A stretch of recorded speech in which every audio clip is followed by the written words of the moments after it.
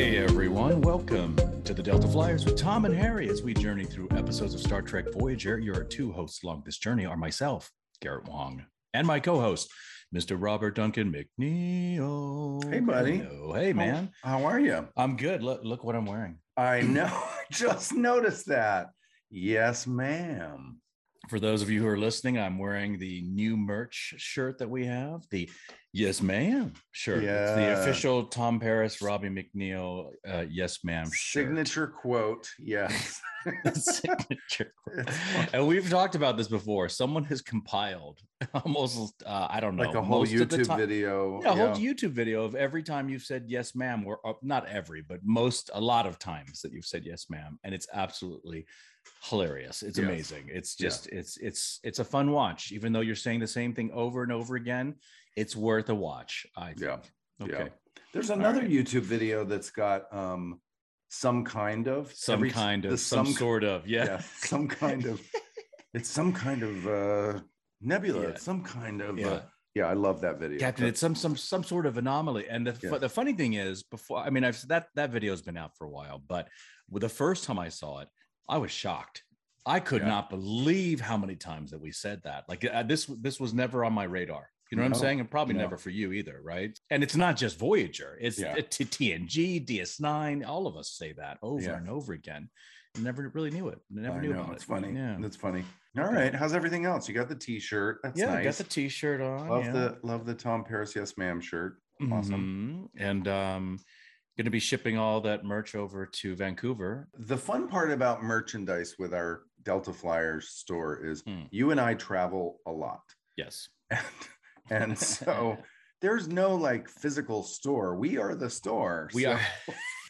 The store moves from Canada to Utah to Vegas to Georgia to all over the place. So it does. All right. This week. Yes. What is this week? This week is Random Thoughts. Okay. Yes, the episode that's so popular with Random Flight members. Remember, we talked about that. Exactly. Yes. This is Random Flight International Fan Club's favorite episode. Random Thoughts. Okay, so let's go watch this episode and let us come back and discuss. Robbie and I are back from watching Random Thoughts. Yes, we are. Random Thoughts. It's actually a perfect title for this episode. It really is. Let us start with our poetry synopsis. Here we go. So let's start with the haiku. Yeah, let's go with the haiku elegant, first. Simple haiku. Yes, the simple, easy to come up with most of the time haiku. Yes. Here we go. My haiku for Random Thoughts. Torres in trouble. Engrammatic purge needed. Tuvok saves the day. Ooh, I like that. Oh, good. I like that. That's clean. It's very concise. It says it all. Mine's a little more cryptic. Okay. And hopefully funny. Let's maybe. I don't know. We'll see. What percentage is McNeill? What percentage is male McNeill? I'm never going to specify. McNeill? I'm never going to specify. It's never going to specify. Okay. Here we go with our limerick. This alien planet looks just like the one before. B'Elanna's thoughts are not her own to explore. What's that musky smell? Violent thoughts we must expel. When you take it away, they only want it more. Okay, see, I already know this is Rebecca because she included Neelix with the musky smell. And she loves Johnny Phillips and Neelix. Yes, she does. See, I'm being the investigator here. I'm being Tuvok right now. Okay. And I have basically put things together, and I now know that this is a Rebecca-driven limerick because she included Johnny Ethan Phillips, because there's no reason to have the musky smell line in there. No, but because how much she loves the actor who played Neelix. True. Therefore. Well, also I was doing the whole sniffing around him bit, so I made I made a bit of a thing about that when we were watching it. So you did. There we go with our poetry. This episode, Random Thoughts, was written by Ken Biller, directed by the Alex Singer, lovable Alex Singer. Alex Singer. Yes. Yeah, we love Alex. I feel like when I saw that Ken had written this episode, I was like, boy, he writes a lot of the B'Elanna episodes. He does. Didn't he? I feel like Ken definitely connected with her character, or for whatever reason. He wrote a lot of those episodes. I think a lot of the writers had characters that they kind of were possessive of, like Jerry Taylor was the Janeway writer. Like she really, Jerry Taylor loved Janeway, or I don't know for Harry or Tom who I would say our writers were. I think Lisa Klink really liked Tom Paris for some reason. I really do. And maybe Brannon a little bit. Yeah. Okay. But definitely Ken and B'Elanna Torres are connected. Yes, for sure. A lot. Agreed. And Alex did his thing. We had some wonderful guest stars. Gwyneth Walsh plays Namira. Yes. Gwyneth is originally from Canada. Oh, Canadian. Yeah. Okay. And she had done quite a few other Star Trek shows. In fact, a lot of fans may have met her at conventions because she's very involved in the convention circuit. Yes. Did she play the Klingon? She did. Yes, that's B'Etor, which is the Klingon Doris sister, B'Etor. Lursa and B'Etor. She played B'Etor. Yes. In TNG's Redemption 2, and Firstborn episodes. There you go. She also portrayed B'Etor in DS9. Yes. First season episode past prologue, and in Star Trek Generations movie. She's a fan favorite. I mean, those characters, especially in the feature films, people love those. There you go. I did not make that connection. So thank you for that. Anyone else? She was from Winnipeg, Manitoba, Canada, raised in Vancouver. She's from Manitoba. Wayne Perret, I think I'm pronouncing that correctly. Wayne Perret. Also French? I mean, also Canadian? Maybe French Canadian? No, I don't think so. Okay. I don't think so. No, Give he's from Louisiana. Oh, right. He's from Louisiana. He played Will. And he has an interesting background. He's done a ton of shows. But here's some interesting stuff that he worked with Lori Petty on Alien Nation. Lori Petty was on our show. Yeah. He did Total Security in 1997 with Rebecca McFarland, who was in this episode. What? On Voyager? He did Spy Game in 1998, directed by Rick Colby. He was in Profiler in 1998 with Alicia Coppola, who was also on our show. He did Third Rock with the Sun in 1998 with Jim Beaver, who was my neighbor. When I was doing Excuse me? Jim Beaver was your neighbor? Yes, he was. He lived in my neighborhood. Do you know Jim Beaver was the reason why I met Megan? Do you know this story? No. Keeley wanted to meet Jim Beaver. Jim Beaver was on Supernatural. Jim Beaver was going to be at Edmonton Comic-Con. Edmonton is not Calgary, clearly, but because Keeley wanted to meet Jim Beaver, Megan drove with Keeley to Edmonton Comic-Con, which is where I was at. I waved at Megan and Keeley because little Keeley was dressed as Harley Quinn. She was 5 at the time. And I thought, what a cute little Harley Quinn. And I said, what a cute mom of the Harley Quinn. So I waved at them, but they didn't come up to my table. And 2 weeks later, Megan tweeted saying, I'm not sure if you were trying to wave at me or somebody else, but I was the one with my daughter dressed as Harley Quinn. Yeah, and so that's how it all began because of Jim Beaver, your neighbor. That's funny. So weird. Jim Beaver. Small world. Okay. So this actor also did the TV movie Pirates of Silicon Valley, which featured Kitty Swank, Armin Shimmerman's wife, and Alex Enberg was in that as well. So there's a lot of tons of connections. Small world. The Magicians he was on with Rick Worthy. Is Wayne Perret playing Gwill in this? Yes, he plays Gwill. Okay. Yeah. And Rebecca McFarland, does she Rebecca play McFarland, Tally? Here's the funny thing. I did look up all these actors, and I kept looking at Rebecca McFarland going, I feel like I know her. She's married to my friend, the director, Jason Ensler. And I didn't put that together until after I watched this episode. God, small world. Yeah, she's married to Jason Ensler. Yeah. Does she play Tally, the marketplace gal? Is that right? The blonde? Yes. Okay. She sure does. Yeah, I didn't see a lot of Star Trek connections with her. She did do a show called Maximum Bob with Liz Vassy, who was in one of my short films, 9mm of Love. Yeah. So she worked with... I remember Liz, yes. Liz Vassy. Oh, she did Ghost Whisperer.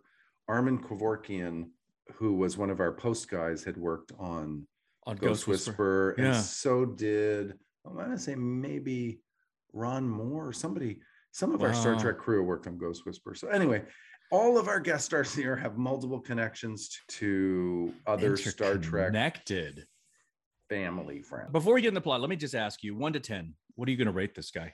I'm going to give this a 6 out of 10. You're going to give it a 6er? I like the concept. I thought all of our actors did a good job. Mm-hmm. It's just something about it didn't feel as dynamic or compelling as some of our other episodes. It felt like a really cool idea, but it felt more like an intellectual exercise to me than a emotionally engaging episode, if that makes sense. So yeah. And I'm gonna give it I'll give it a 6.5. I'm gonna go a little bit higher than you, and I feel about the same thing that you're feeling as well. So it was okay. It was all right. Yeah. So we find ourselves orbiting the Minari homeworld. It's actually the Mari. The Mari. Thank you. Yeah. Mm-hmm. Didn't write it down here, but the Mari homeworld. Mm-hmm. Correct. And we hear in Janeway's captain's log, that this is a species of telepaths. Right. And the very first scene is Paris in the transporter room with a box in his hand, and Neelix is like, "Oh, what are you bringing back?" And Paris doesn't want to say some sort of surprise, which we never find out. I don't think, do we? I think no, we don't. But what I'm going to ask you, what do you think was in that box? Well, since I didn't say anything to Neelix, it had to be something kind of intimate. That's what I thought. So we're talking, and Neelix says he's going down to meet. There's so many beautiful ladies down there, and Paris starts sniffing. He's like, "What is that smell?" And I love this. I sort of walked around the room, and then I realized it's Neelix. Neelix. I said, "Well, what is that? What is that smell?" He says, "It's musk." Tell Chuck Musk, actually. Tell Chuck Musk. Almost like Tell Chuck, the show that you directed and produced. Yeah. Tell Chuck Musk. And he says, too bad, he basically says to Paris, like, too bad you're committed now because there's so many beautiful women. And Paris has a line where he says, "Are you really trying to depress me?" And I gotta say, I didn't like that line. I know. Are you going back to the smooth talker guy again? Or what's it felt like a line. I wish I had said something, because it just was like it rang very I didn't like it. So I hear you. That's fine. But the cool thing is, we now know that Neelix has a new love interest, and it's Tally, one of these aliens, the Mari aliens down in the marketplace. She's a vendor. Yep. So it's kind of nice to see that Neelix has new love in his life, after the departure of Kes. How long have we been at this planet, do you think? I would say at least 24. a week. Oh, really? I think so. Okay, good. I mean, you think 24 hours? I thought we had been there like 24 hours or something. No. Because one of the issues I had was Neelix seemed to be very intimately invested with Tali. Yes. In this story, in a way that I thought, how did he develop such a emotional bond so quickly? It just I didn't know if I bought that. But if you think it's been a week, I think it's maybe been a while. That helps me a little, because I was like, this is really or maybe by osmosis he's taken on the Harry Kim sort of fall in love very quickly. Fall hard. hard and fast. Yes. Mm-hmm. Okay, so we go down to the marketplace. I gotta say, this alien town, this alien marketplace set, my first response was, "Oh, we've seen this set before." Like, I feel like we've reused this set just one too many times, with a little different paint or a little different stairway here or there. But immediately I thought, oh, we're recycling this alien planet in a way that just, I wish we had come up with something cooler for this marketplace. But that was my first thought. I hear that too. I had the minute we see that scene in the marketplace, I thought about a couple things. The one episode, we were sequestered in that one environment, and then you and Torres escaped to the cold environment. You remember that one? There's all those different environments. So the main room where all the Voyager crew are kind of put in, that reminded me of that place, as well as the season 1 episode, Prime Factors, when we arrived to the pleasure planet people. That marketplace was very similar to this one. I feel like this is a set they sort of pull out whenever we're in the generic alien planet marketplace. We whip out the same, walls and stairs, and I don't know. That's for some reason it doesn't always bug me, but this time it did. It did a little bit. I felt like there were more levels. I mean, there have been multiple levels in the prior sets, but this one looked like there were even more levels. So it did. That set it apart. That helped a little bit for sure. Yeah. But we see Janeway and B'Elanna trying to buy some supplies from a salesman in the marketplace. Mm-hmm.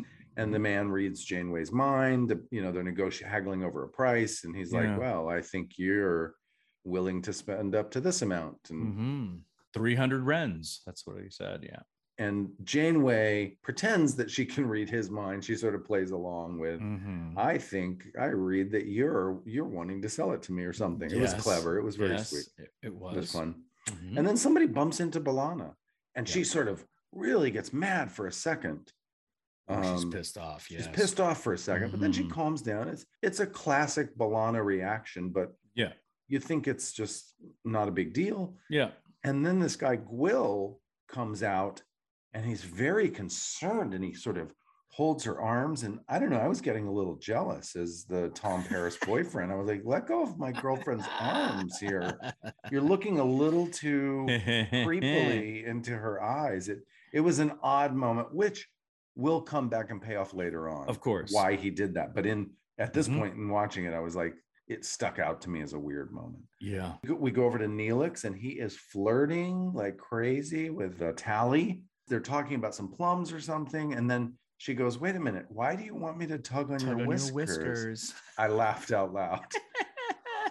Have we visited this topic before? No. Do we know anything about? No, this is the first time, isn't it? That this is a Talaxian foreplay thing, evidently, right? Tugging on whiskers. Tugging on the whiskers, which I think they brought about this idea because of maybe with Ferengi tugging on the earlobes. Oh, and the ears. Is a sexual thing, yes. And so I think, the writer was like, hey, let's tug on some his whiskers. It's kind of interesting.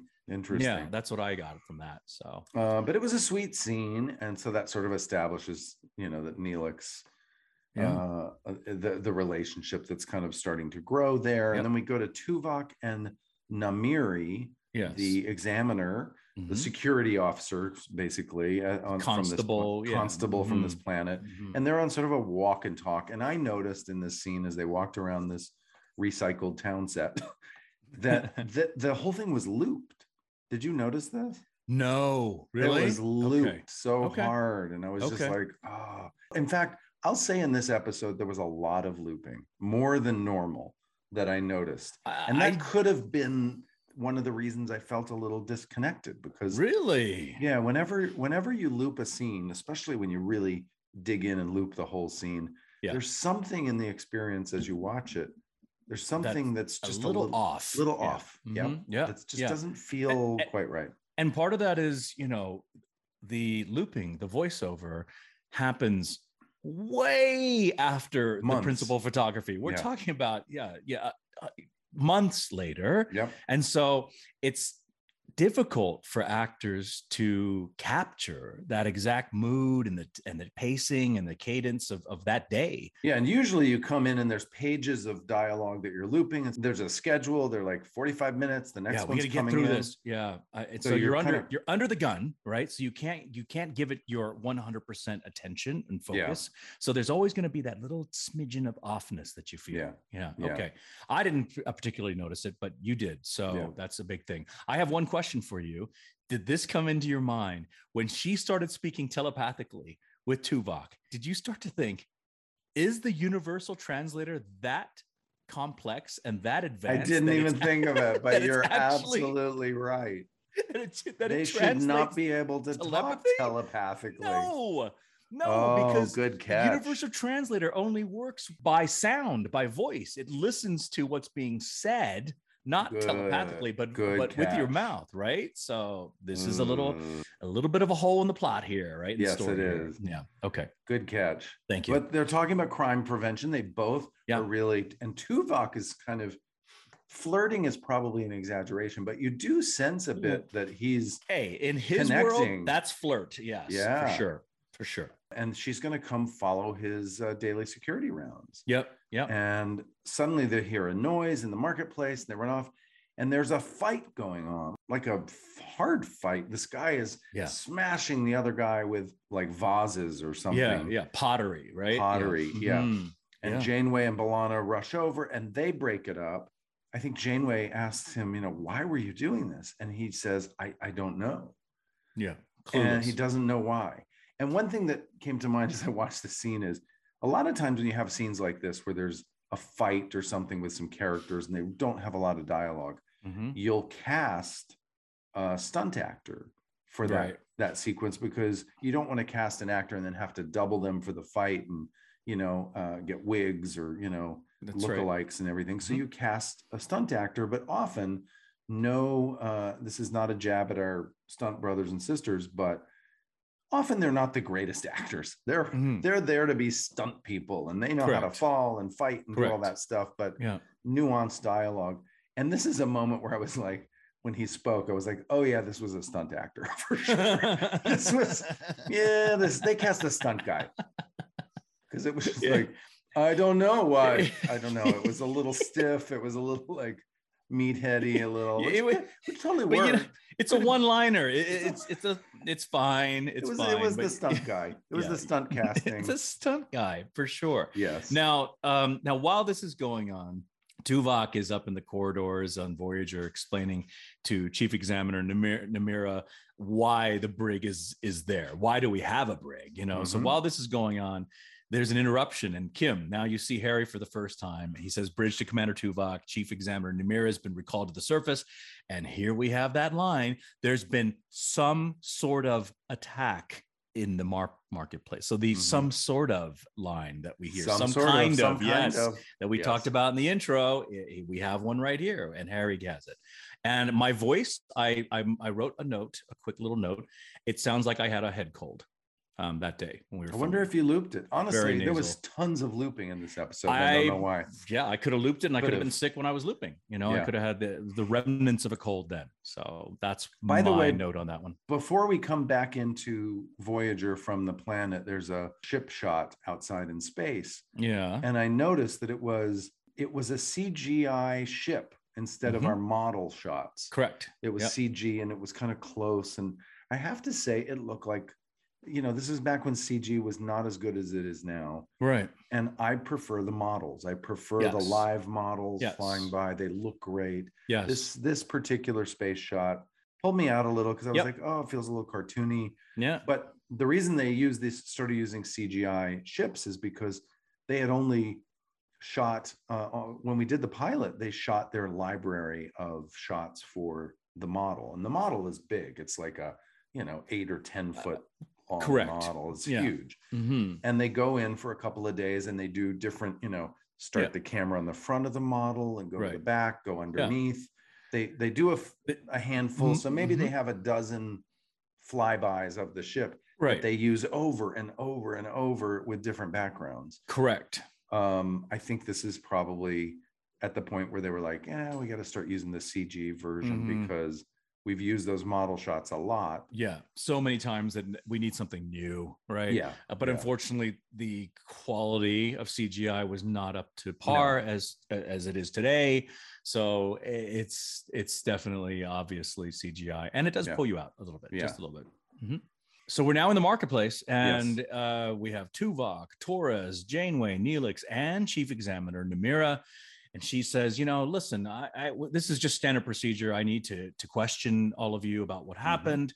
Follow me to the questioning or the interview room. And there they go. And Janeway, Torres, and Neelix are being questioned by Namira.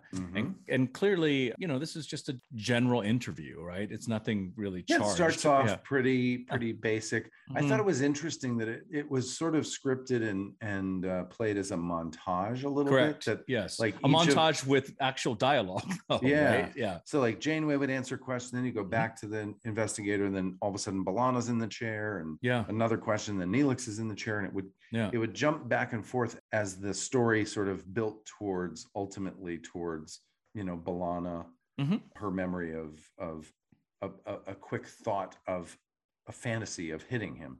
But I thought that montage approach was unusual for our show. We don't normally do that sort of stylized, jumping back and forth between people in the same moment, or it felt a little more stylized than we normally do, which I thought was interesting of Ken Biller to write it that way. Yes, and that's definitely a Biller issue, a Biller thing, as opposed to a director. Alex Singer didn't direct it that way. It was written that way. It was right? definitely written that way, for sure. Yep. By the way, Neelix remembers with Tally the whiskers being pulled, and we see that for a moment with him. Oh, it was a silly shot. And then we get to B'Elanna, and what was she thinking? And she had a fantasy, a thought for a moment that she hit this guy and bumped into her. Yeah. And as soon as she remembers that violent thought, she is arrested and charged with aggravated violent thought resulting in grave bodily harm. That is an actual crime. Yeah, that's the charge. And the only solution for that is to go through an engrammatic purge to remove the offending images from the mind, which is basically a advanced way of saying a lobotomy. Is what's going to happen. Yes. And Janeway asks if they can delay this procedure and give her time to look at the evidence. But I think it's really interesting that Janeway is very respectful of these laws, even though they seem crazy. But they're trying to work with the species and with their laws and the people there. So I thought that was really interesting. We go to the transporter room, and Paris is waiting for Janeway.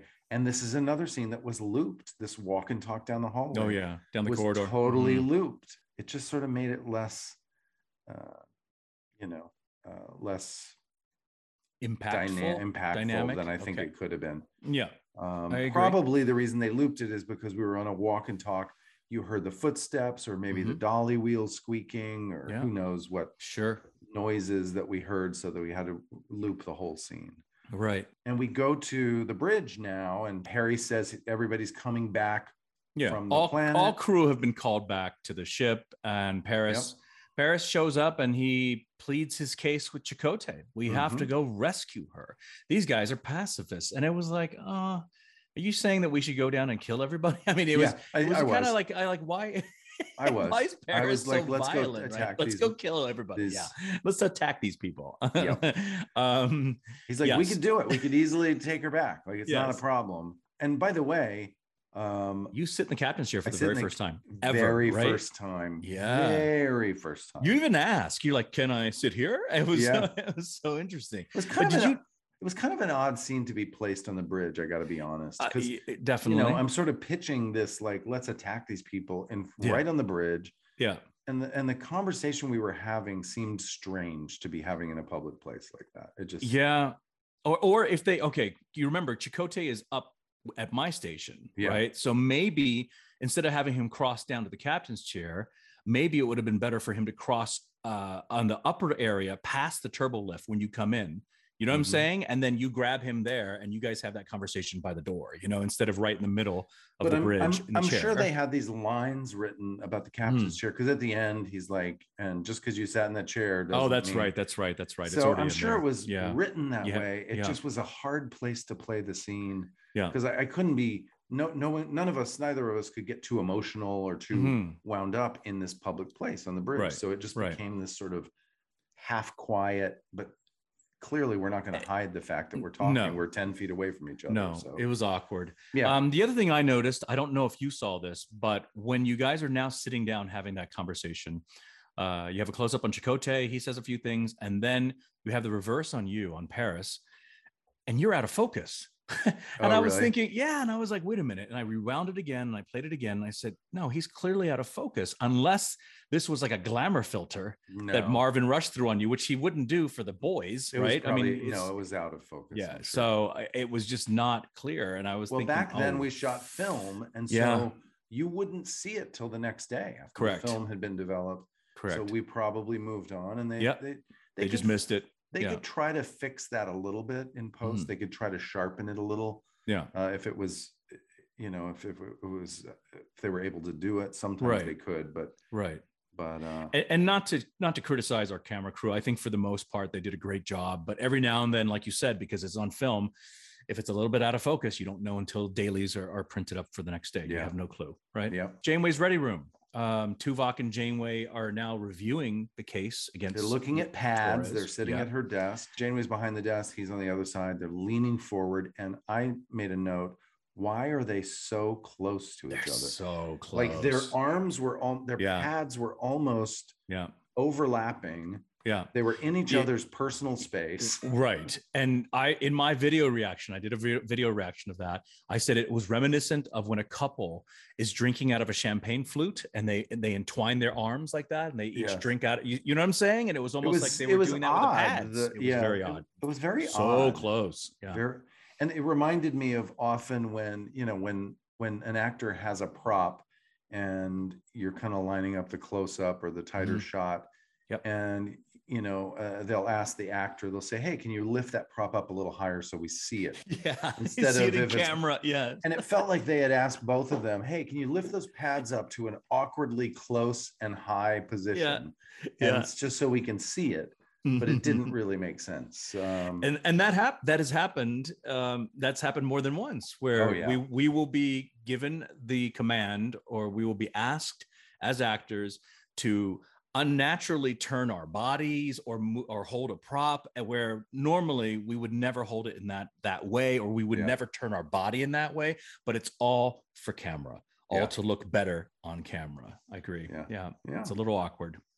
But they do go through the evidence in this scene and they do see something. We don't know what yet, but they see something. Yes. I just want to quickly jump in and add, I love Tuvok's line when he's trying to describe Torres's temper. He calls it Lieutenant Torres's violent proclivities. And it's like such a Vulcan way of describing a bad temper, right? Yes. So, all right. Okay, so then we go to Tuvok is talking to Namira. Mm-hmm. And he explains that they've discovered that Frayne, the guy that initiated this fight based on supposedly on B'Elanna's violent thought, he had 4 previous arrests. He's got a history, basically. Yeah. And she starts taking it very personally. Like she's a bit triggered in this scene. She's like, Wait, are you investigating me? She gets kind of emotional and says, this case is closed. Yeah. We're not in Janeway's ready room right now, though, right? We're in the briefing room. We're in the briefing room. I think we're in the briefing room. Yeah, we've gone from the ready room with Janeway to the briefing room with just Tuvok and Namira. But you can see she's like, I thought you'd understand. They both start. She starts getting a little emotional, taking it a little personally. It's like their relationship, right? Their courtship is now you're seeing some a bit of a romance that's underneath all of this. We go back down to the planet. Neelix is talking about telepathy. He says, telepathy, I don't like it. I never have. It's bad for negotiations, bad for relationships. I love that. I love Neelix's delivery on that. Yeah. And he's talking to Seven. He's talking to Seven. Yes, he's talking to Seven. And Seven says it's B'Elanna's fault. Then she was careless with her thoughts. Right. And Seven even says then her crime was ignorant. First Seven says it was B'Elanna's fault. She was careless. And Neelix is like, that's not her fault. Like, she didn't know that having a bad thought would get her in trouble here. And then Seven says, well, then her crime was ignorance, a common affliction among your crew. It's like, what? Yeah. What? That's rude. It is rude, but I love this scene because Neelix is typically always happy, cheery rainbows, right? And then now he's listening to Seven and he's pissed. And it's really awesome to see that Neelix, has a bit of a backbone. He's not spineless, right? And he's going to stand up for everybody on the crew and sort of debate Seven, which I really enjoyed that. I enjoyed that interaction. I did too. Seven continues saying that, Voyager makes contact with alien species without knowing enough ahead of time, and that leads to conflict. Yeah. That it's ignorance. And if the goal is to share knowledge, then assimilation is the perfect means of attaining that goal. She's basically like, look, Borg do it better than you guys. Right. You guys just dive in. You don't know enough about these people. You end up in conflict. We just assimilate them. Yeah. And then we've shared our knowledge and they've shared theirs. Sounds simple, Seven, but I don't know. Yes. Oh, then we get over to a little quick scene with Tally when an old lady comes over to buy some produce and Tally drops something and the old lady freaks out saying she's an idiot and pulls a knife and ends up stabbing her. And now she's dead. She's Neelix dead. runs over, and he's the one that makes the announcement that she's passed. And, that was shocking to me. Shocking. I don't remember this at all. No. So I was like, what? She's dead? So yeah, tough turn of events for Tally. Yeah. And we go back to the ship. Tuvok and Neelix are walking down the hall, and Neelix is filling him in on what happened. And he tells him looped? Do you think that was looped as well? I think that was looped as well. Okay. And I think that they were walking so slowly. Like, I was like, why are they even doing this in the hall? Wouldn't they go sit somewhere? Of course. And then they're walking super slow because we only had a certain length of corridor, and so they didn't want to run out of set, so they just made the actors walk slowly. But it just seems strange. Yeah, and the looping makes sense because I feel that Neelix should have had a little bit more of shell shockedness going on, because this is somebody he's so into, and now she's gone. You know what I'm saying? And so maybe the looping or the voiceover basically kind of changed it so that he wasn't as shell shocked. It just seemed much more casual. It was like, I can't believe she's dead, and it was just like, okay, let's keep walking and talking. It's a little too casual for me on that. Okay, all right. Yep. What happens next? Briefing room, Tuvok and Chief Examiner Namira, and she's now there to ask Tuvok for his help because she's feeling a bit overwhelmed. Now she has to deal with a murder case that she's never dealt with before, and she just, she's afraid that this random thought is going to be infecting everybody on the Mari homeworld, that everyone's going to start going into chaos and just beating people up. So she needs Tuvok to help her. And again, their relationship continues. It's sort of, they have the argument, and now she's like, now I'm back with you again. Throughout this episode, we see little bits of this relationship that Tuvok has with Namira, which is very interesting. Let's see. Now they're in the Mari interview room, and Tuvok's in is there. He's mind melding. And he's mind melding with Torres. Torres, yes. Your honey buns. Yes, he is. And by the way, I thought the set was super cool. They had these tubes on the wall. Yes, I saw that. And they put lights in them, and I just thought that was cool. I felt like it was a very simple, probably not expensive trick, but it felt just cool and graphic. And they MacGyvered it, so they MacGyvered it. Tuvok asks about Mr. Gwyll, and B'Elanna said he was kind of creepy. He held her shoulders. He wanted something. She starts to have this memory. She says he wanted something terrible. Yeah. So you get the sense that there was something creepy in that first scene when I was like, that's weird. He's holding her shoulders a little too long. He's looking in her eyes a little too long. Well, that's clearly something else was happening in that moment, because she felt it too. Yeah. He wanted something terrible. So Tuvok runs away and tries to find Gwyll, and miraculously, random thoughts, random location, they find Gwyll walking down some stairs. Basically. Yes, he just finds him on this tiny, this little market set, off in the side. He says he's got children. Has to get home to his table. He's a bit late, but he agrees to answer some questions. And then he asks Tuvok. He says, "Are you a telepath?" Because he knows he can immediately sense it, and he's hearing thoughts. And he says, ultimately, that he can see that Vulcans have very deep, dark thoughts. Yes. And he is clearly fascinated with this dark, unconscious side of the mind. Yeah, he was creepy to me. He's just like serial killer kind of creepy. Oh my goodness. You know who he looks like? He looks a lot like the guy in the episode where, I guess it was, we just reviewed this. This is the episode where we come across the hologram that has murdered all the crew. Oh, yeah.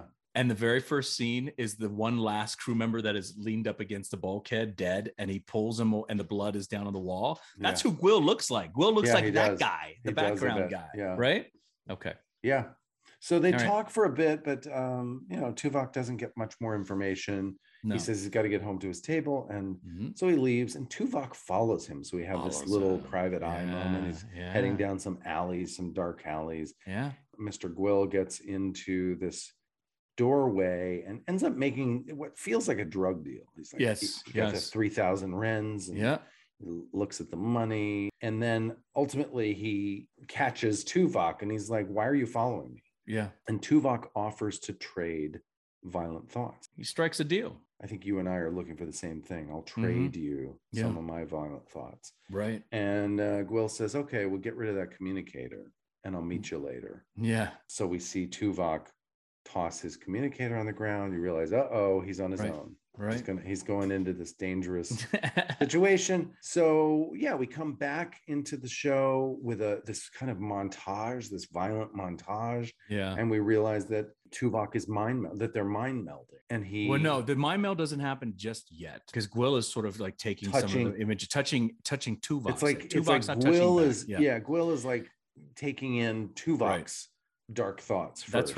That's right. And then Tuvok, through his questioning and line of reasoning, he basically says, okay, now I know what you're doing. I'm taking you into custody. And as he's taking him into custody to take him to Namira, that's when Gwil's associates, let's just say, show up and they jump him. And then Gwil and associates beat the crap out of him. They beat the Vulcan poop out of Tuvok. And in that scene, before Tuvok gets beat up, Gwil does admit, he says sometimes he buys these dark memories, sometimes he shares them with people, right? And sometimes, like with B'Elanna, he just takes what he wants. Them. Yeah, he just took it from B'Elanna, straight from your lady. Yeah. And then now we're in the purge room. I guess maybe it's the same room as the interrogation room, the interview room. I'm not sure, but this is she's in the chair. The device is turned on by Namira and her associates. And now Torres is going through the beginnings of this engrammatic purge, which, is not a good thing for Torres. We got to get her out of there. And then we jump back, to a scene where, Tuvok and Gwil. Tuvok's in the alley. Right. And somewhere. He's like, I'm going to give you what you want. I'm going to let you see everything.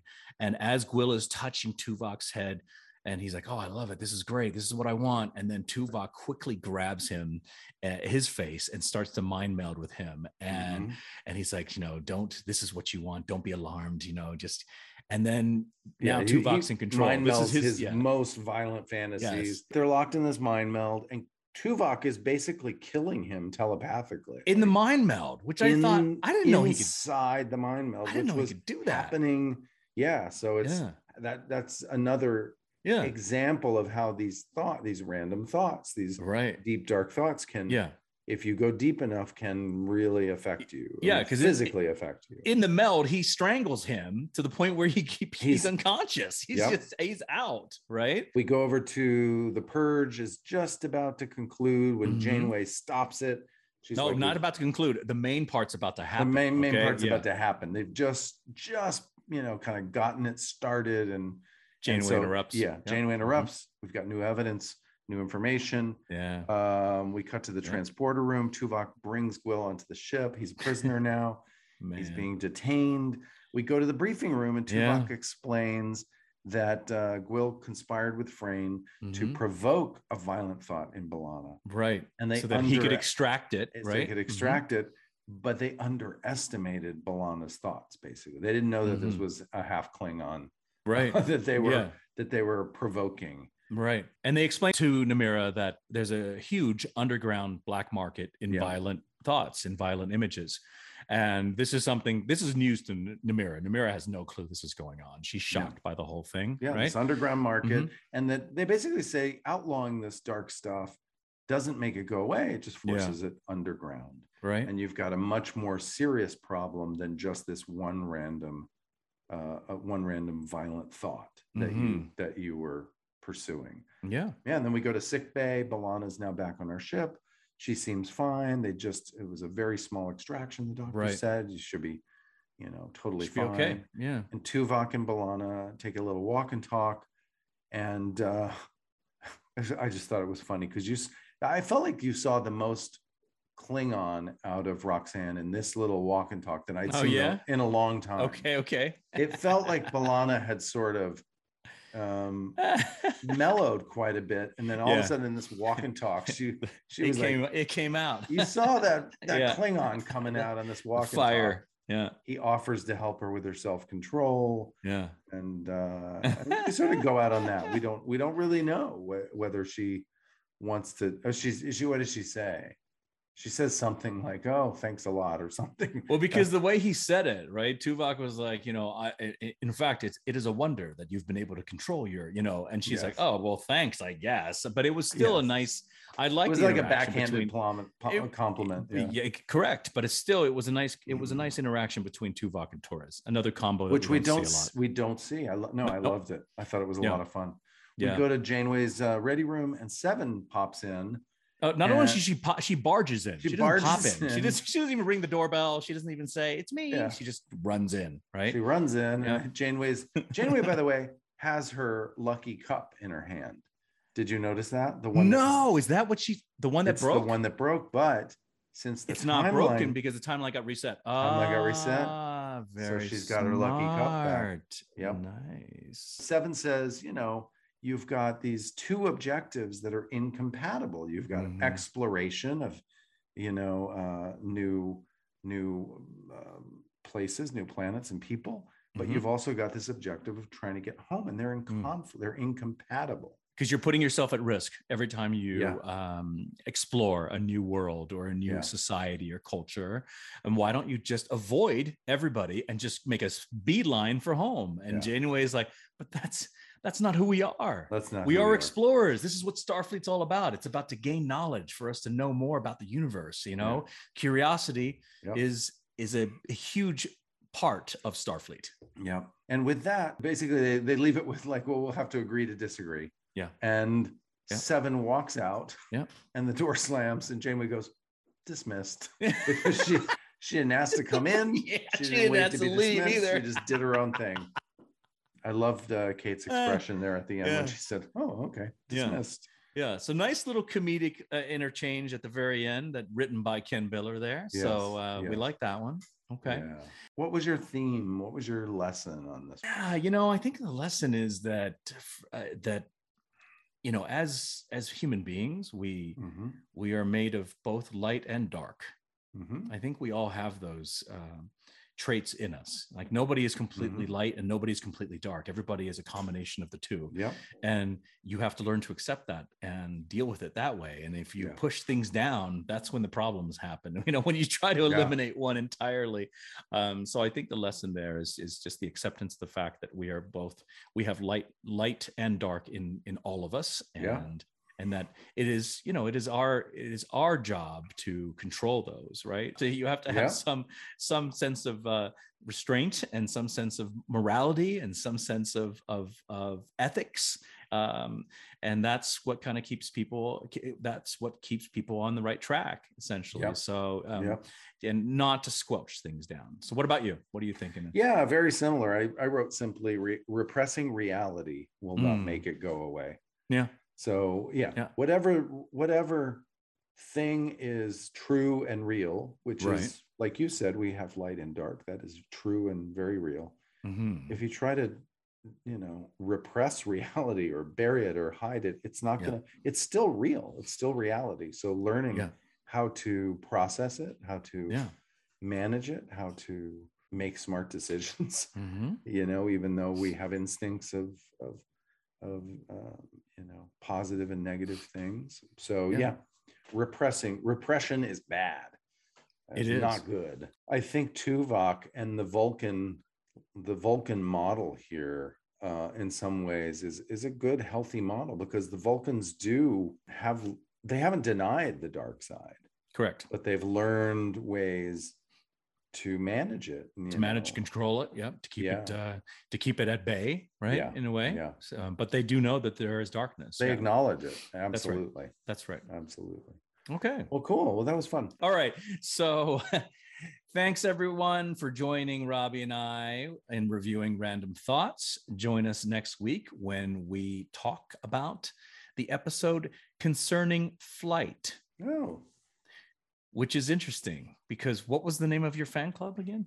Random Flight. Exactly. So now your fan club and concerning flight. So these two episodes are the favorite episodes of your fan club, because right there. Back to back. Back to back, my friend. Concerning flight. Random Thoughts and Concerning Flight make Random Flight. Yes. the Tom Paris International Fan Club. How crazy is that? Back to back, weird. season 4 episodes. That's weird. That is weird. Okay. So thanks everybody for joining us this week for Random Thoughts rewatch and recap. And don't repress your feelings. Don't repress, acknowledge the light and the dark in your life, and find healthy and good ways to manage that. That's the lesson we got this week. Thanks for joining us, everyone. We'll see you all next week when we review Concerning Flight.